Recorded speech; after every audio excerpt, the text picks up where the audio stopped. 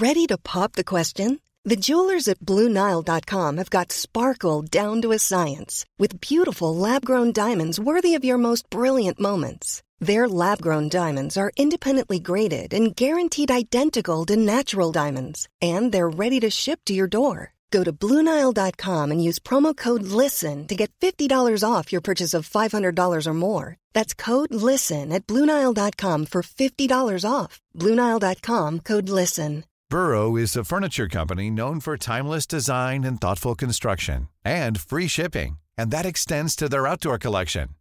Their outdoor furniture is built to withstand the elements, featuring rust-proof stainless steel hardware, weather-ready teak, and quick-dry foam cushions. For Memorial Day, get 15% off your Burrow purchase at burrow.com/ACAST and up to 25% off outdoor. That's up to 25% off outdoor furniture at burrow.com/ACAST. Hi, I'm Anoush. I'm Alva. And I'm Stephen. And on today's New Statesman podcast, we discuss the summer in politics, and you ask us, why have the by-election candidates been so bad?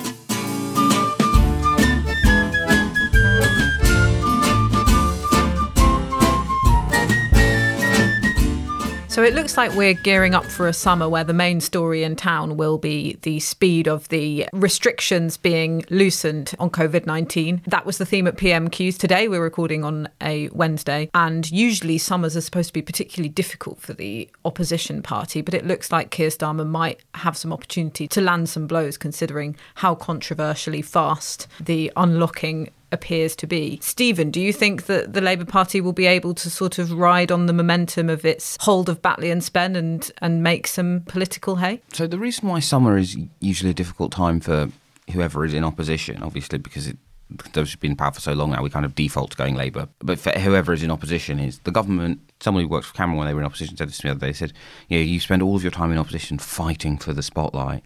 Then the summer happens and you're like, oh God, could we really have slightly less of the spotlight? Because the government broadly goes away, or, there's a war or a major crisis, the kind of thing where you can't really get attention anyway. But the normal state of Westminster in the summer is journalists going, hey, why don't we do Labour beef? Or why don't we do Lib Dem beef? Or why don't we do, Tory beef back in the day? And I think the main sort of boost of Batley and Spen, which we talked about a bit last episode, but I imagine we'll talk about some more this episode because Alva is with us today, is that it meant that they didn't immediately launch to a summer of beef. I still don't think that the handling of the pandemic will be that important to the outcome of the next election, unless it means that the Conservatives can sort of find it easier to argue for austerity, which I'm afraid I personally don't buy, because I kind of think that the reason why austerity became harder to argue for was not, primarily about discourse. It was that they had done the easy, from their electoral coalition perspective, cuts in the first 5 years, and it has just got more and more difficult to actually do more without bits of the Conservative electoral coalition starting to yelp. But I think the reason why it is useful for the Labour Party is broadly, what are we going to be talking about until the 19th of July, whether or not this is about the right pace? What will we be talking about for most of July into August? Any signs of whether or not this is working? Which means that the usual sort of whither Ed Davey, or should Keir Starmer be doing better, right? Your sort of hardy perennial, it's summer, let's talk about the opposition parties. I mean, one Lib Dem leader once said to me, not unreasonably, they said, after I had done one of my, people in the Lib Dems wonder why they're not doing better. And they were just like, Stephen, I put it to you that in my leadership, you have written one column about the party when I became leader, one column about the party at a conference, and then another column in the summer about why we don't do better. And that's 3 times more than any other political columnist. Yeah. But so I think it does help because it means that opposition parties don't have that sort of sudden horrible moment of having all of the oxygen to themselves. I think the interesting thing to watch out for, for listeners kind of looking at this kind of first test of the new all singing, all dancing setup around Keir Starmer's leader's office is how they navigate summer. This is a much more experienced team. One of the things Keir Starmer does really prize and wanted to improve when he became leader and has thus far sort of failed to do was to increase the amount of institutional memory in the Labour Party. However, the communications part of that institutional memory has no institutional memory of opposition, let alone a summer of opposition. And so it will be interesting to see how they navigate this period of oh God, do you know what? We really don't want to be this topic of every single newspaper column, story and think piece. Because even though I do think the opening will help them a bit, there is still going to be that August through to September period of, there not being anything on the journalistic menu in Westminster. So we decide that, opposition beef is what's on the menu. Yeah, and I'm serving up, well, not opposition beef because there's no beef in the Lib Dems at the moment, but it's not even recess. And I'm doing a piece on the Lib Dems today. So, I mean, they should be flattered that I'm doing it even before recess has begun. Such do I love the Lib Dems. I think that's right. It's going to be interesting because I'm not sure what the two of you think, but I just feel like there's really very little appetite to talk about COVID in Westminster, even though this is the biggest story. A little bit similar to the way I think maybe the psychology of it for journalists changed with Brexit at the beginning of the year. There was no appetite to cover the Brexit deal on Christmas Eve. That's been consistent all year, with a few notable exceptions. Brexit stuff is just not being covered brilliantly because people just don't have the stamina for it anymore. And then I think similarly, because people have been covering coronavirus and living it for so long, I think it's maybe difficult for some people to reconcile personal feelings of kind of wanting things to get back to normal and being a little bit tired of this with the need to still cover it. And I think you're right that it's just really likely, certainly speaking from personal experience, all of my friends are isolating at the moment. My poor friend had a birthday party at the weekend and most people couldn't go because they are either very sick with COVID or isolating because they've been pinged by the contact tracing app. I think that it's just really likely. So one of my friends is a teacher and half the staff in her school are off sick at the moment.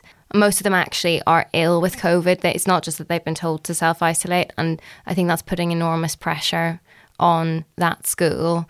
And we've had this big conversation about whether it's the right approach to require entire school year groups to exist as one bubble and whether that's disruptive to their education. But the flip side of that is actually with the easing of restrictions, half the staff in some schools are off very sick anyway, and I think that's having another disruptive effect. So I think there might be more stories like that because I think we're going to see huge numbers of cases, particularly among people my age who have their first jab booked but haven't had their jab yet, or only had it in the first few weeks. But I think that despite that, and I think despite a lot of concerns among a lot of people, it just doesn't feel like there's much appetite to have that conversation or to cover it as seriously anymore. I don't know if the two of you have noticed that it's different, but I feel like I haven't had a single conversation with an MP about COVID this week, despite having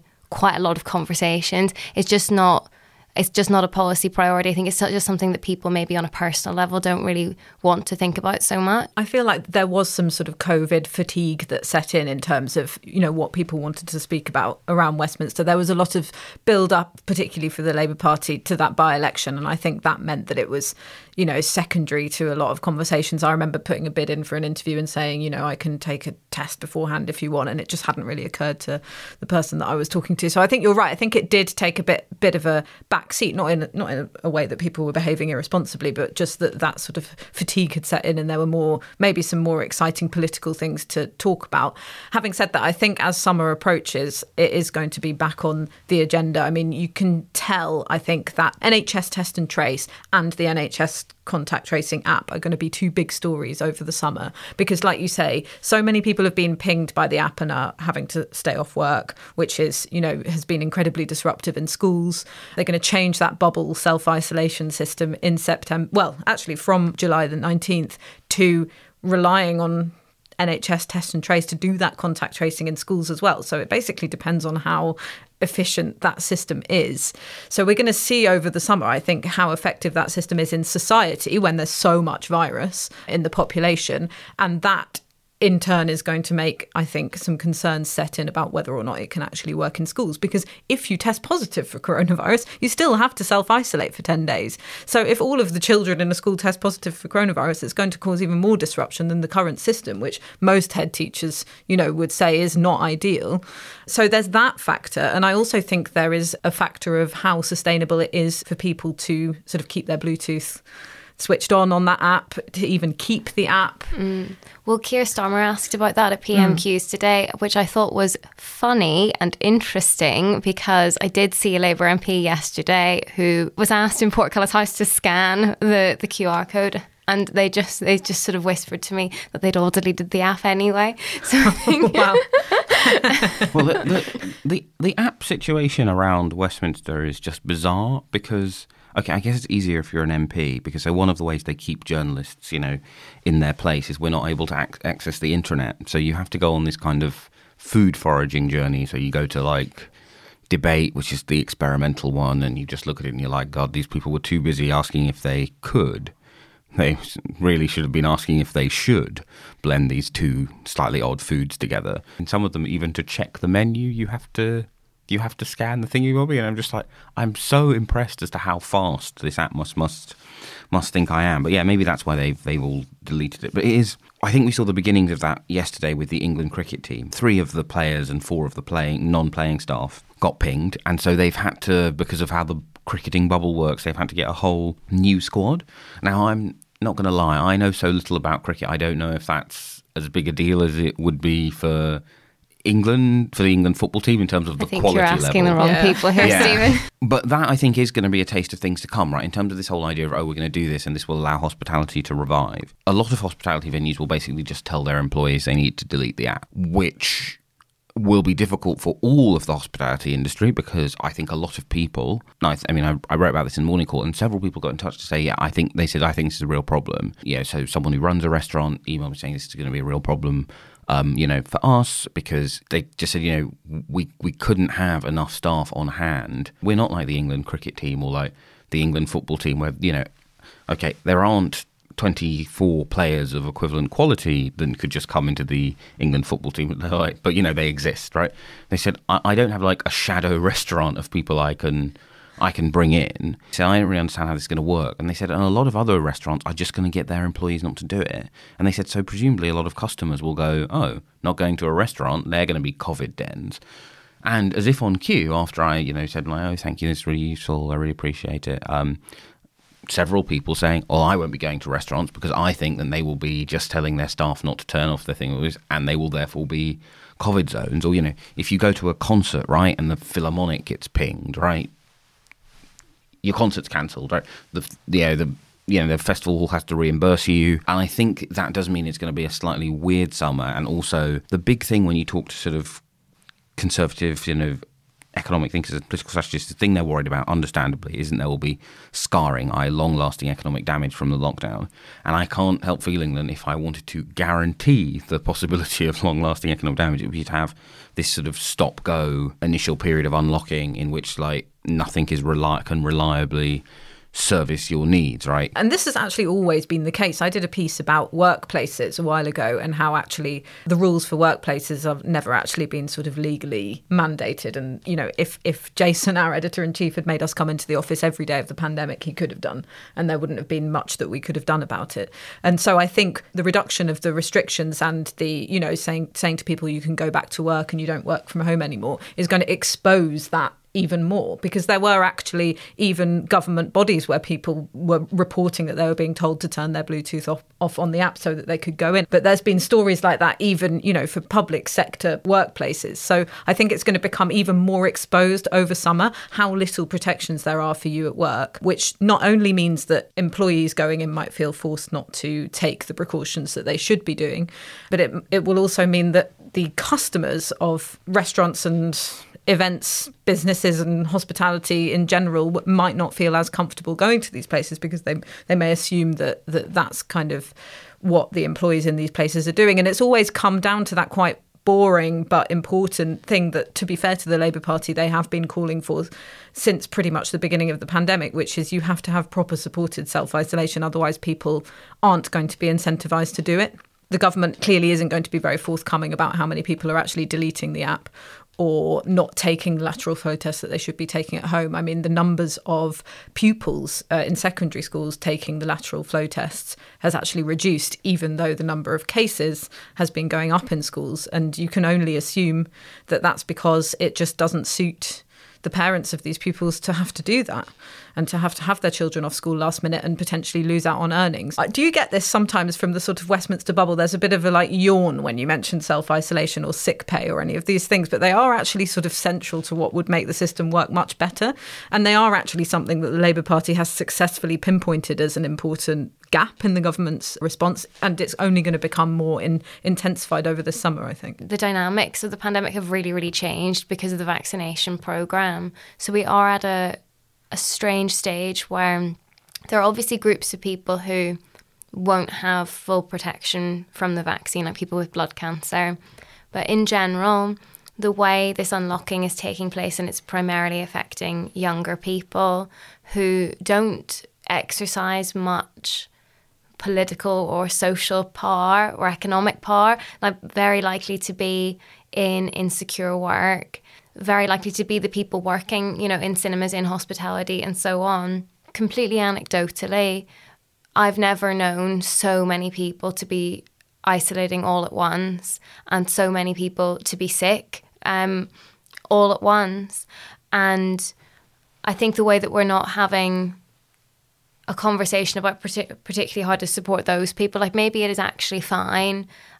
Clearly this is the government's calculation. Maybe it is actually fine to withstand really high caseloads among people who are very unlikely to die from this. But it's still quite a heavy toll. I have lots of friends with long COVID who really have had their lives turned upside down by it over many, many months. Maybe that is a cost that we're prepared to pay. But it just strikes me that it is quite a big burden, and there are some things that I think are very strange purely because of the absence of younger people in prominent positions in public life, understandably, who's 22 years old with a platform or whatever. It makes sense from a policy perspective, but it's also very bizarre to me that people who are double vaccinated will have certain privileges that people who haven't yet been offered both doses just won't have access to, that it's entirely out of these people's control what stage they are in the vaccination programme, but they can't control any of it. And I think that sort of weird discrimination in government policy is really strange because of the particular group involved that just doesn't really have much of a voice on this. Yeah, I was speaking to a teacher recently who was basically saying the government's pandemic response for this whole time has been geared mainly towards middle-aged, middle-class couples who go to garden centres. And they pointed out that, even the rule of 6 seemed to be built around couples who have dinner parties rather than, people who may live more communally. You might have someone's kids around and look after their kids for the day, or, on my estate, there are a bunch of families who spend all of their time together in the biggest sort of flat on the ground floor because they've got, the biggest back garden and the biggest front garden. So it's interesting, I think, that focus or bias has continued into this period where it's okay, well, the people who have been offered both jabs and have taken them up can now have more freedom than the people who have perhaps sacrificed the most in terms of their careers or their well-being up until this point. If you've been enjoying our podcast and want to find out more about what we think, and some of our colleagues too, then why not subscribe to The New Statesman? You can get 12 weeks for £12. Go to newstatesman.com/subscribe12.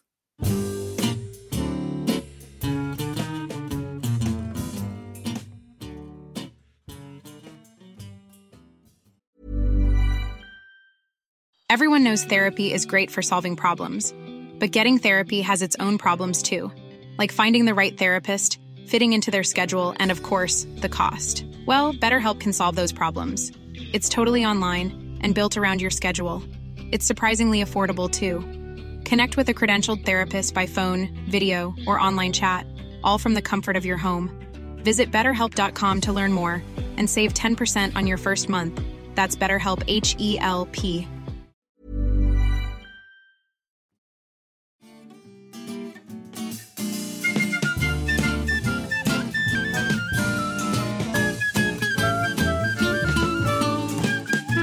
And now it's time for a section we like to call You Ask Us.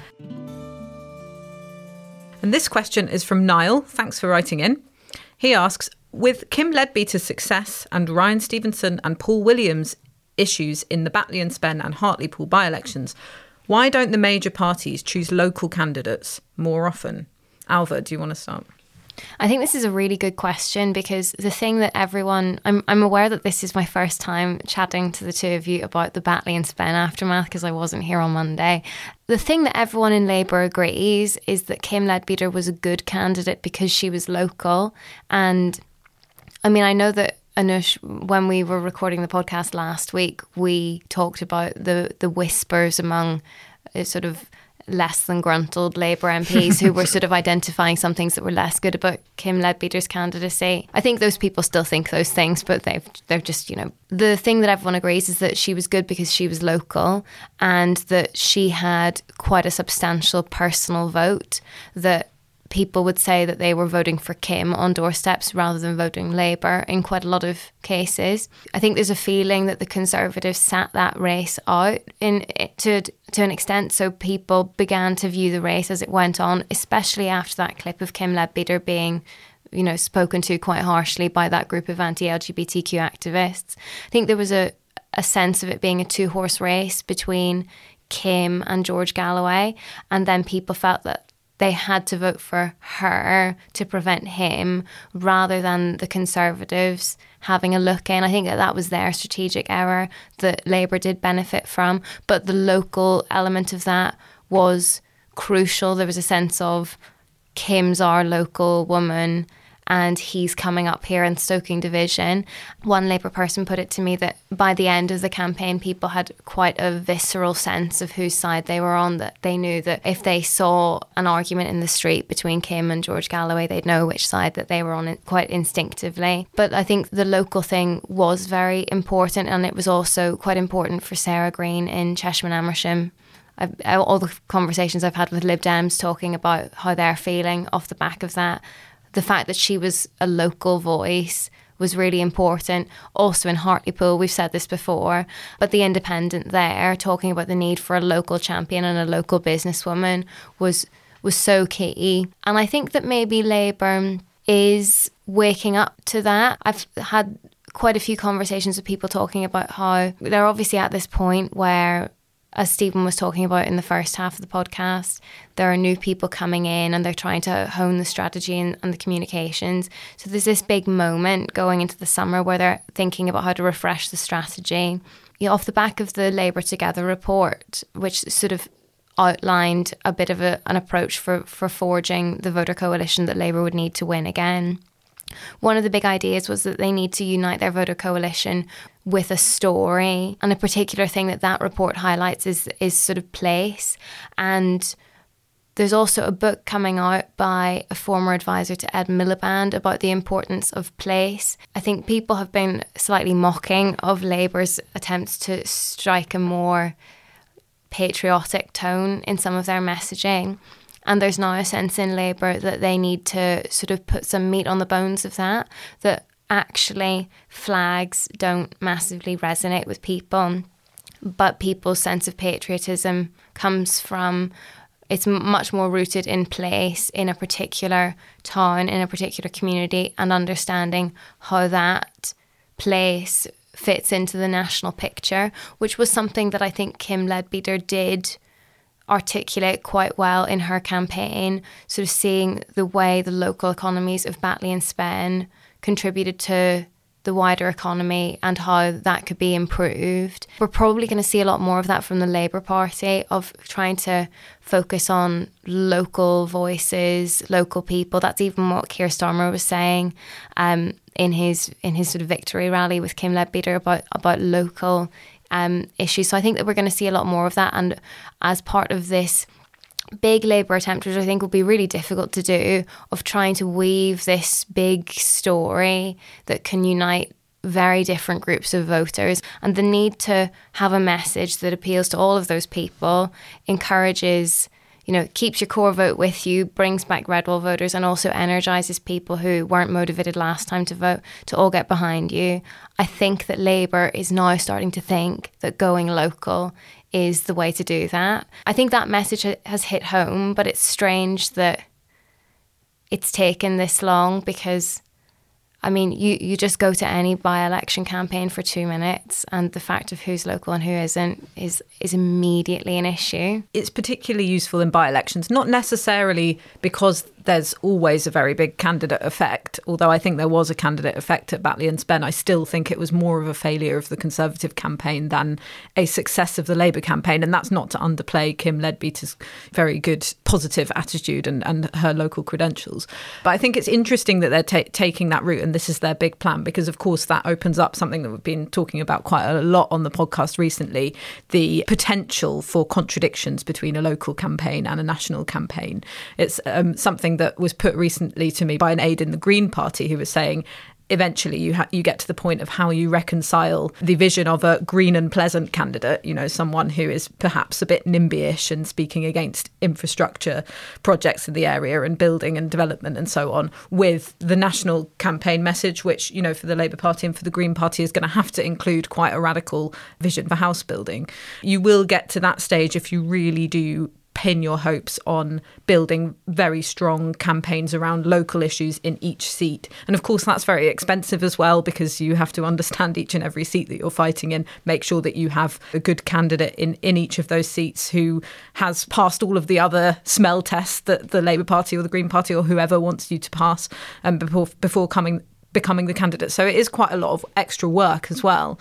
And for a candidate effect to actually show up in the outcome of vote is not always guaranteed. There's not always a very strong bounce just because someone is an individual that the voters can kind of capture the imagination of voters.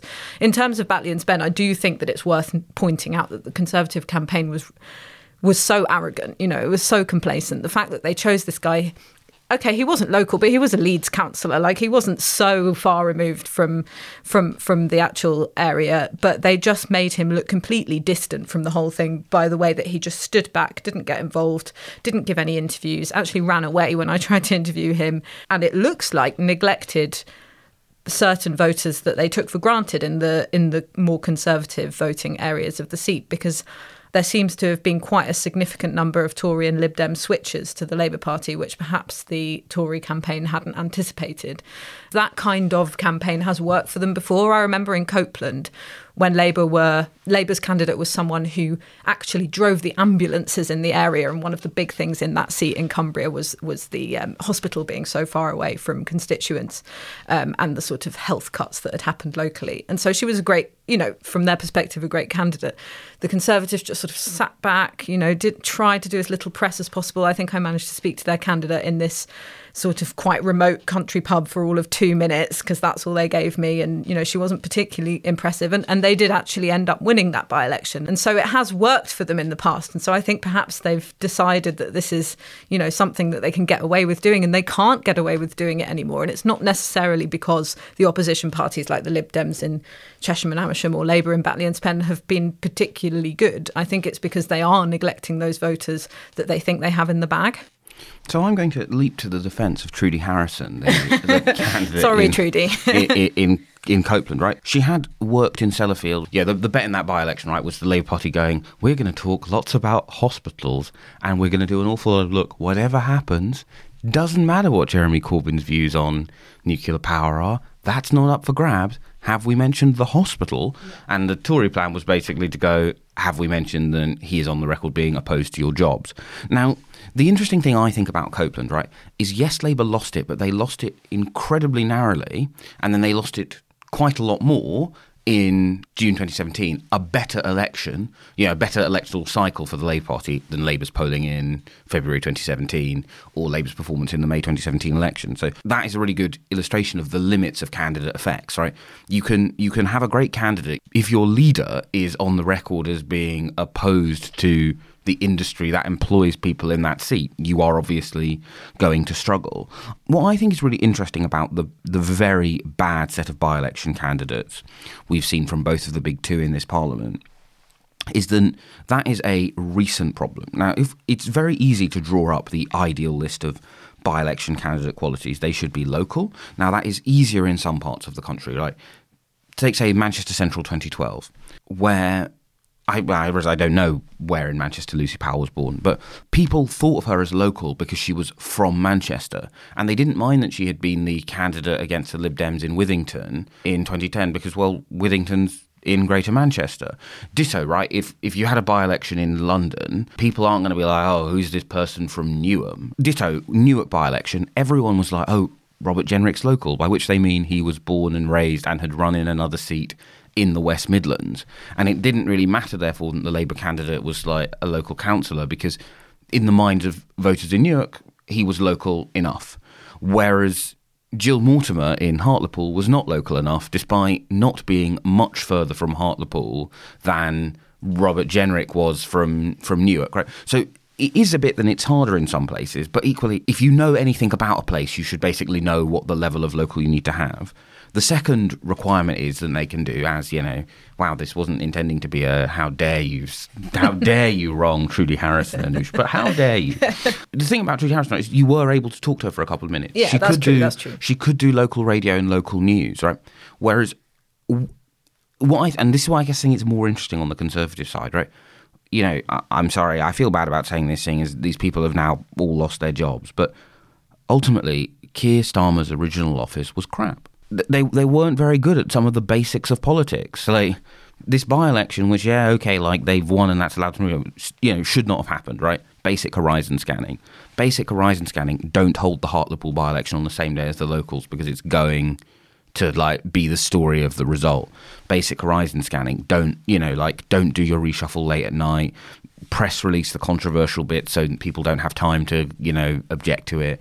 Tell PLP what you're doing. That's sort of basics of due diligence. Because if you think back to the Ed Miliband era by-elections, with the exception of, Dan Jarvis, who was, a literal soldier in a safe seat at the time, obviously, that seat's slightly more now. In all of the difficult by-elections, the Labour candidate under Ed Miliband was local, right?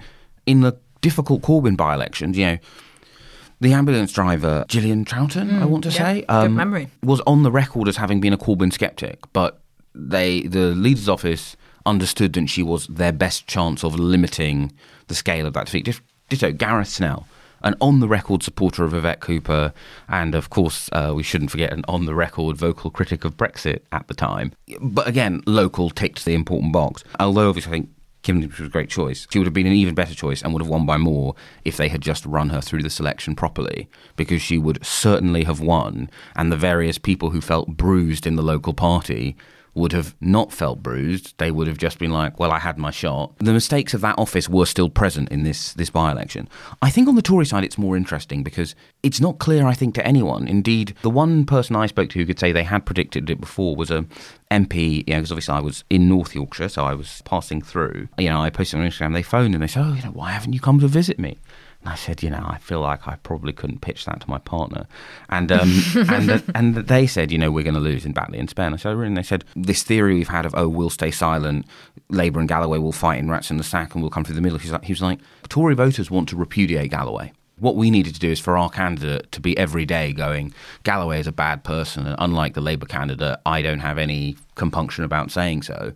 And he said, and instead the voters who wanted to hear that from someone are going to vote for Labour, which, if you look at where she did well, that was clearly part of what went on. Yeah. But the Tory party has had 3 terrible by-election candidates in a row, and they've all been terrible in the same ways. Jill Mortimer, not local, couldn't be allowed out to talk to me. Yeah, I had no local media presence. But now, what a gift. Can we just appreciate? That must be the best. That her brief media appearance where she was asked about whether like a local steelworks should be renationalised, and she said that she didn't know enough about it. Honesty, that's what golden. I want from my politicians, honesty. More of that from Jill, please. We haven't heard enough from her since she entered Parliament. And of course, she may turn out to be, a fantastic legislator, but she was obviously an appalling by-election candidate.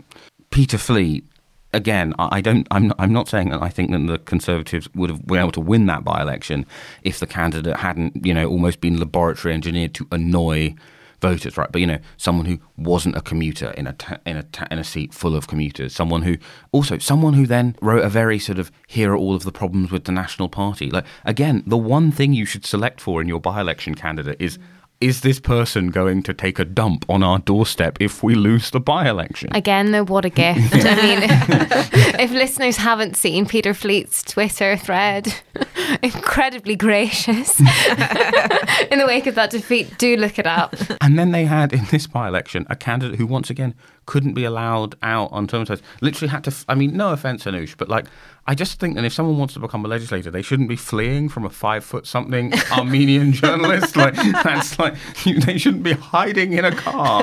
Like, I wasn't asking him questions about Nagorno-Karabakh anymore. I just think it's really interesting because I honestly think that if we'd said in 2019 and we just knew there were going to be 3 by-elections and we'd asked to describe what the parties would do well, we'd go, the Tories will pick some nice, lawyer, local chamber of commerce, kind of ideal son or daughter-in-law, appears to have no opinions, or Kelly Tolhurst is a brilliant example of a fantastic by-election candidate. 2014, they lost to Mark Revson in the by-election, now an MP. Loyal, just like I'm a nice business lady who wouldn't do anything bad. The Tory party were really good at this until 2 years ago, and they have had 3 stinkers in a row. And I just think that's, maybe they will kind of go, oh, we've had a bit of a shock to the system and we need to improve. But I think that's more interesting to me because it's not wholly clear why they've got bad at this. Whereas we can, I think, all understand what it is went wrong in Labour's by-election choices in this set of by-elections. You've been listening to the New Statesman podcast with me, Anoosh Chakelian, and my colleagues Alva Ray and Stephen Bush. We're produced by Adrian Bradley, and our music is Devil with the Devil, licensed under Creative Commons. Thanks so much for listening, and please leave us a review, and don't forget to subscribe. If you want to email in a question to You Ask Us, email one in at podcasts@newstatesman.co.uk.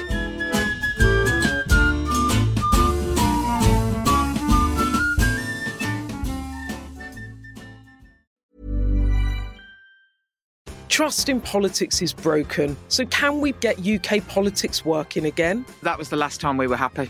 2012. I'm Beth Rigby, Sky's political editor. Join me every week with Labour's Jess Phillips and Conservative peer Ruth Davidson for some electoral dysfunction. This idea of nuance has completely left politics. Yeah. Together we'll focus on the policies that could deliver political satisfaction. Follow Electoral Dysfunction wherever you get your podcasts.